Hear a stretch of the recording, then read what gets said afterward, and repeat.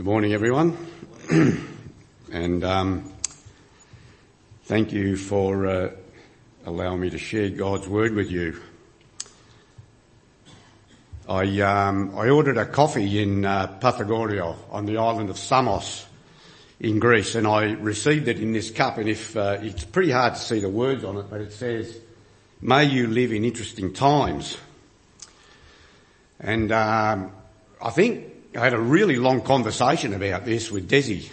May you live in interesting times. And we are living in interesting times, and it's very prophetic. Well, I felt that they were very prophetic because I consider that the challenges that we've had come to us from all the current teaching in the parables has really made me think, to run the Christian race in a direction which is totally against the tide of the worldview, it's dangerous, but it's interesting, isn't it?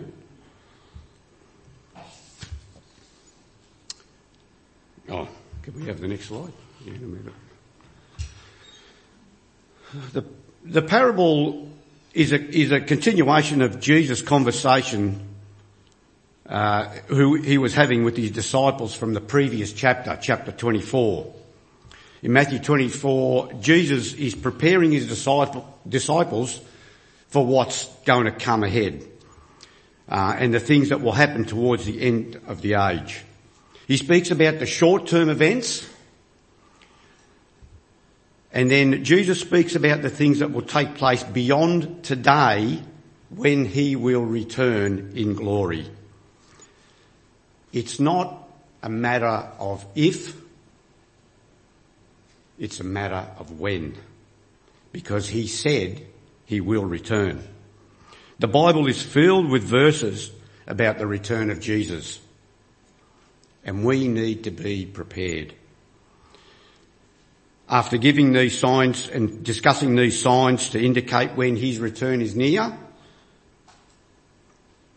he tells them this parable about the 10 virgins, also known as the parable of the bridesmaids. Now, as Raph reminded us last week, the parables are a telling of a story, mine had a telling of an earthly story with a spiritual meaning, and that's pretty much spot on. Parables should cause us to examine ourselves, to examine our heart condition, to determine whether changes need to be made in the way we live, and make those changes. The parable is based on the Jewish marriage customs. It is a cautionary story about being prepared for Christ's coming. Jesus said he's coming back, and it's our responsibility to be ready for his return. You see, Jesus also wants us to know that there is a difference between living wisely and living foolishly. Now, firstly, let's understand the Jewish wedding customs of Jesus' day. Several commentaries make this note. One of the elements of the wedding was the arrival of the bridegroom. The bridegroom would keep his arrival a secret. The virgins, or the bridesmaids in today's language, waited in anticipation of the bridegroom. They would then escort him in a torch-lit procession to the bride's home and then make their way to the wedding banquet. The lamps may have been torches made of an oil-soaked linen wrapped on a stick, similar to the one on the screen, if you would like to bring that up. These would burn for about 10 minutes before they needed to be dipped again in oil. Or they may have been a clay-type lamp. Next picture, Damien, thanks for that. And it's also similar to the picture that's in front of you in Touch this week, where the oil was added. If you can see, the oil was added in the centre hole of the clay lamp, and on the nozzle bit there would be a piece of linen that would be lit, And these would probably burn for around about an hour to an hour and a half before needing to be refilled with oil again. Most commentaries say that the 10 virgins in the parable represent Christians, and they are waiting for the return of the groom, which is Jesus Christ. We're going to take a closer look at the parable to help us find out if we're ready for Jesus' return. Jesus warns us that we can be foolish, unprepared, and even ignore him totally. So the first foolish thing would be to look the part. We have 10 bridesmaids. Each of them had a lamp, each dressed in a garment of a bridesmaid. Each claimed to have been invited. They were there, so you would assume that they all were invited. You really can't turn up to a wedding if you're not invited, can you? They looked and acted like the others. They came for the same purpose. None suspected any different or anything wrong with the other. Each of them attentive and waiting for in expectation of the arrival of the bridegroom. But there's a problem. 5 bridesmaids haven't got enough oil in their lamps. In short, the 5 foolish bridesmaids have come unprepared. So initially, while we see the bridesmaid to be the same, with no difference noticed, we discover that 5 of them are not really prepared for the return of the groom. This is a clear indication for us today. Some are prepared for the Lord's return.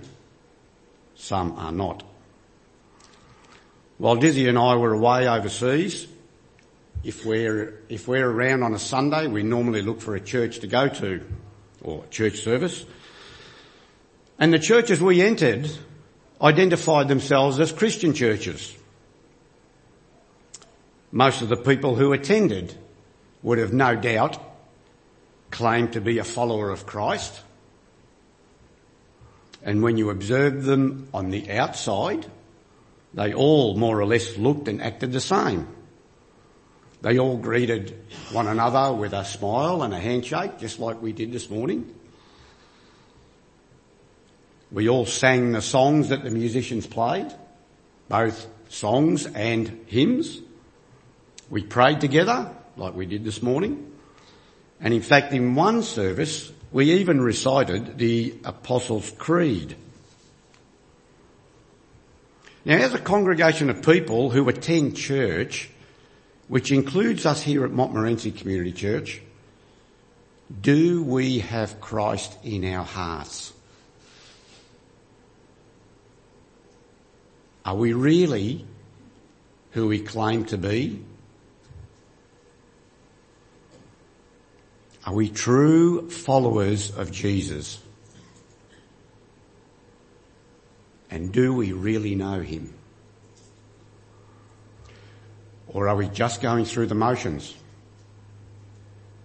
You see, if our religion is superficial or our heart is not filled with Christ, then we are not true and we are not prepared. There is a true and invisible church.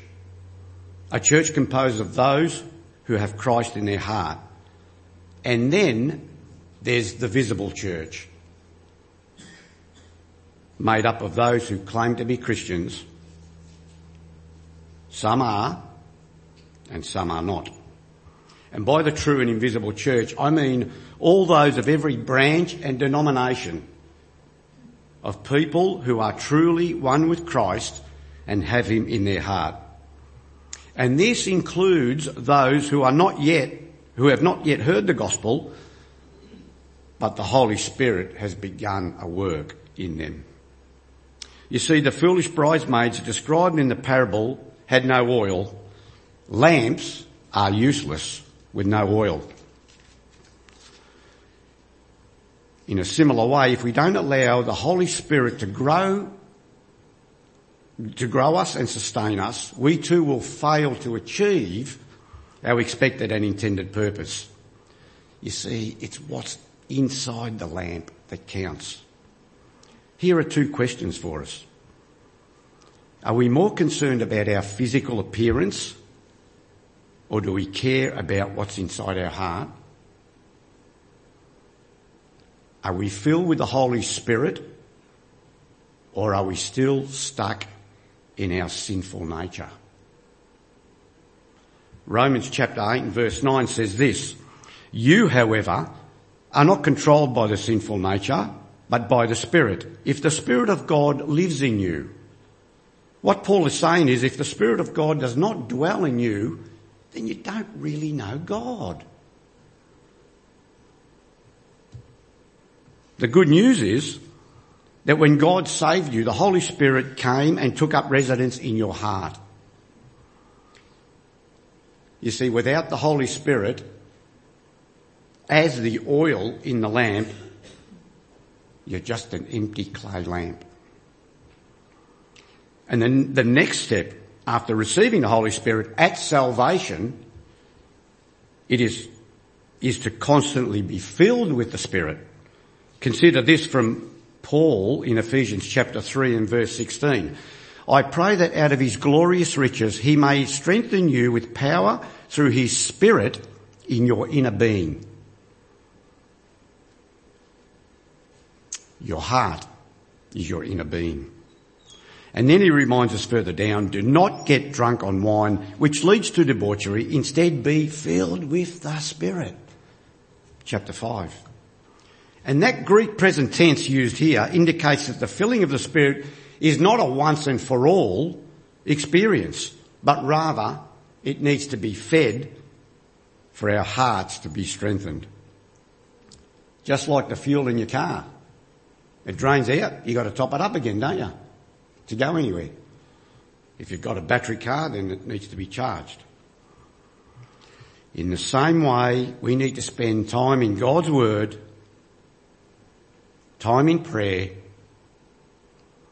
time in worship, and time in fellowship, so that God can renew, refill, and strengthen our hearts to give us the all we need to shine brightly in this dark world.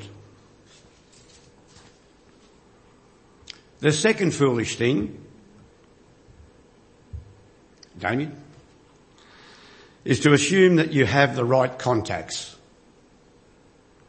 Now you might think you're all right.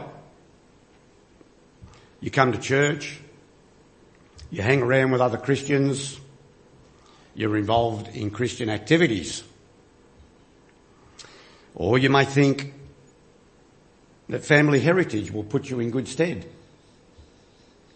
You say to yourself, "Oh, I should be right. I was brought up in a Christian home." You've got contacts, you know people. Now, because the bridegroom was a long time in coming, the bridesmaids fell asleep.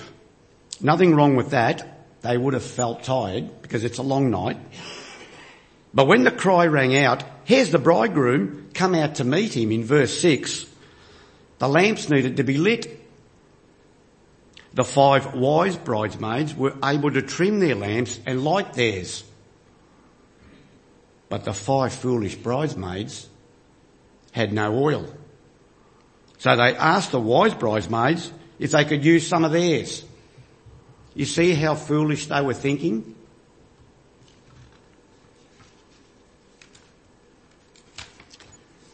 They thought it would be all right.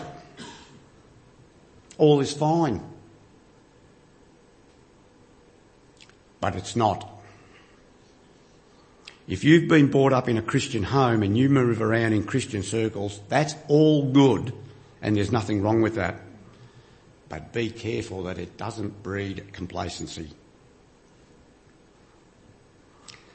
It didn't work for the foolish bridesmaids. To be wise, we each, as individuals, must take personal responsibility for all our actions and words. So we've seen how we can be foolish looking the part and assuming that we have the right contacts. The third would be to presume that it'll be all right on the day.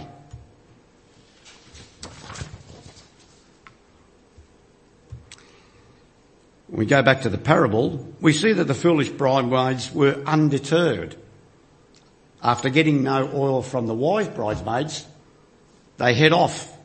It's okay, we'll go down and buy some oil. However, while they were away, the bridegroom arrives. And the wise bridesmaids enter with him to the wedding banquet. And the door is shut. Terrible feeling when the door shuts. Desi and I were waiting for a train to Florence from Bologna, and we noticed a well-dressed woman pacing up and down the platform. When her train to Rome arrived at the station, she continued to go up and down. Now, I'll sort of explain a little bit about that. You see, when you catch a train in Europe, it's on not only the destination, but you've got to make sure that the train number is the right number train you get on. Then you've got to get onto the right carriage number to get to your allocated seat number. So it's a little bit complicated, but nevertheless. Now, I would say that this woman was going up and down the platform looking for the carriage number. And the reason for that is because, unfortunately, sometimes the carriage numbers aren't written on the outside of the carriage.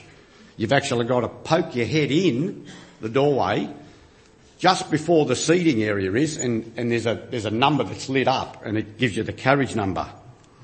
And the other one, to make it more confusing for all the Aussies that go there, is that the train carriages are never in order. You'll have carriage number 22 at the front, then you'll have carriage number 6 in the middle, and then you'll have carriage number 18 at the back. So I don't know how they work it, but that's the way it is over there. And let me tell you, then, when Desi and I discovered that was the secret that they do, we just jumped on the train. Just jump on and then work out what carriage you got to go to. And I'd say that this woman was doing that.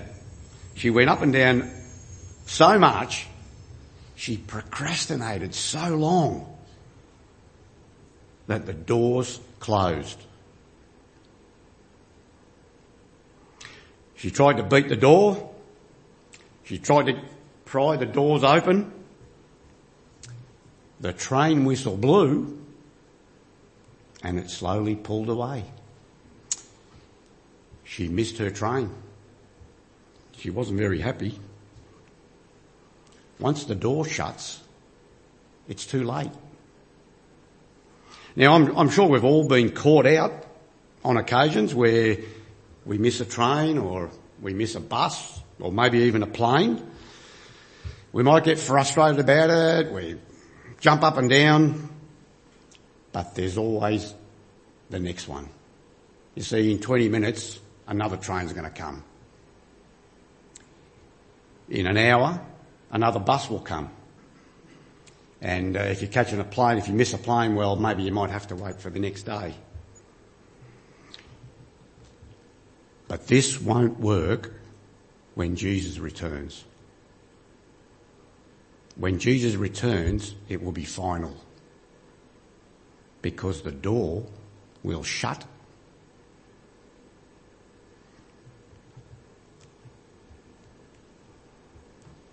The fourth foolish thing would be not to know the bridegroom. I'm sure we've all been asked when we go to a wedding, when we arrive at a wedding, which member of the bridal party we know, so they can tick your name off and walk you to your seat. The bridesmaids were all together, so we would assume that they all knew the bridegroom. The wise bridesmaids no doubt did. It's very confusing. Should have stuck to the word virgins, shouldn't I? And were welcomed in and entered the feast. But an awful surprise to the foolish bridesmaids when they knocked on the door in verse 11. Lord, Lord, open the door for us. And the answer comes back, I tell you the truth, I do not know you. These are devastating words to hear. Now Jesus mentions similar words at the end of the Sermon on the Mount in Matthew chapter 7 and verse 21 to 23, when he concludes after talking about how each tree will be recognised by the fruit of they bear. He says, not everyone who says to me, Lord, Lord, will enter the kingdom of heaven, but only he who does the will of my Father who is in heaven. Many will say to me on that day, Lord, Lord, did we not prophesy in your name, and in your name drive out demons and perform many miracles? Then I will tell them plainly, I never knew you. Away from me, you evildoers.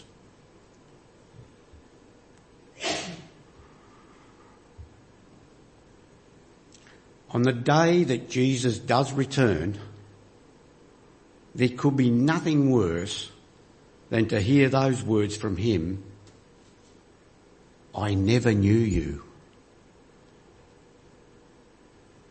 The foolish bridesmaids just didn't know the bridegroom.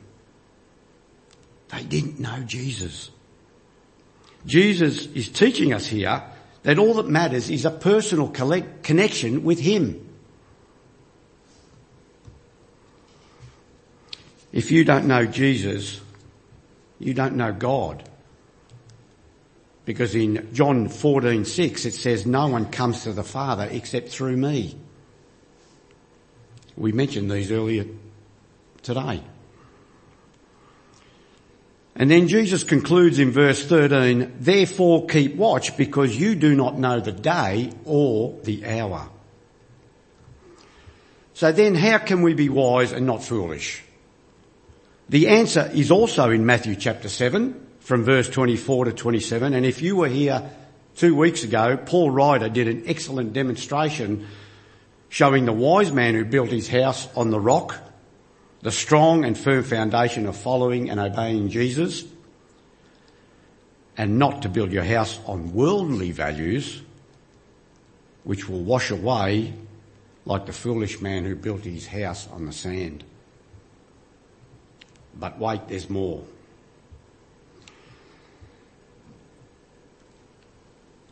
The detail in this is here. Therefore, everyone who hears these words of mine and puts them into practice is like the man who built his house on the rock. But everyone who hears these words of mine and does not put them into practice is like the foolish man who built his house on the sand. The point here is, if we know Jesus, we will listen to him, we will obey him, and do as he says. The foolish bridesmaids clearly didn't listen to the bridegroom that there would be a delay and needed to be prepared. In conclusion, it's important that we know Jesus, who is the bridegroom, and that we are prepared. Since the time is unknown, people are going to be caught unprepared, just like in the days of Noah.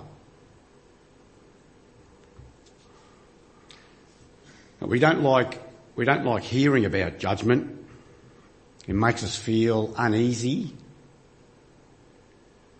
and even fearful. But God didn't create us with the intention of sending us into the fire. What loving parent would even do such a thing? Not at all. God's intention is to welcome us in his heavenly kingdom to live with him forever. However, he lovingly leaves the choice to us. That's our free will. We can live our life any way we wish. If we turn our backs on God, he lets us, but he is immensely disappointed. Immensely disappointed. If we turn to him, he welcomes us with open arms. I'm here to meet you. God gives us every opportunity to come to him. Your salvation is his greatest wish. He wants to welcome you in heaven. Get the next slide. Damien. There's going to be two groups of people in the end. Those that are prepared, who are saved, and those that are unprepared, who are lost. If you don't know Jesus this morning, I'll make a plea. Come and sit down with one of the elders. Come and sit down with myself or someone in here who knows the Lord, and let us introduce you to him. He is the most important person you will ever meet. Let me pray.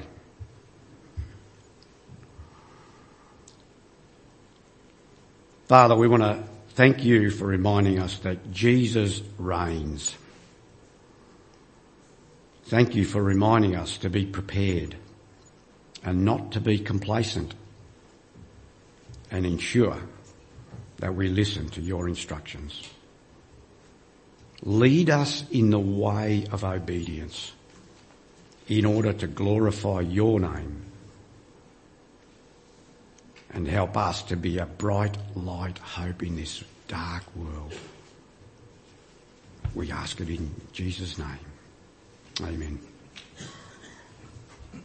Thank you, Sam. Thank you.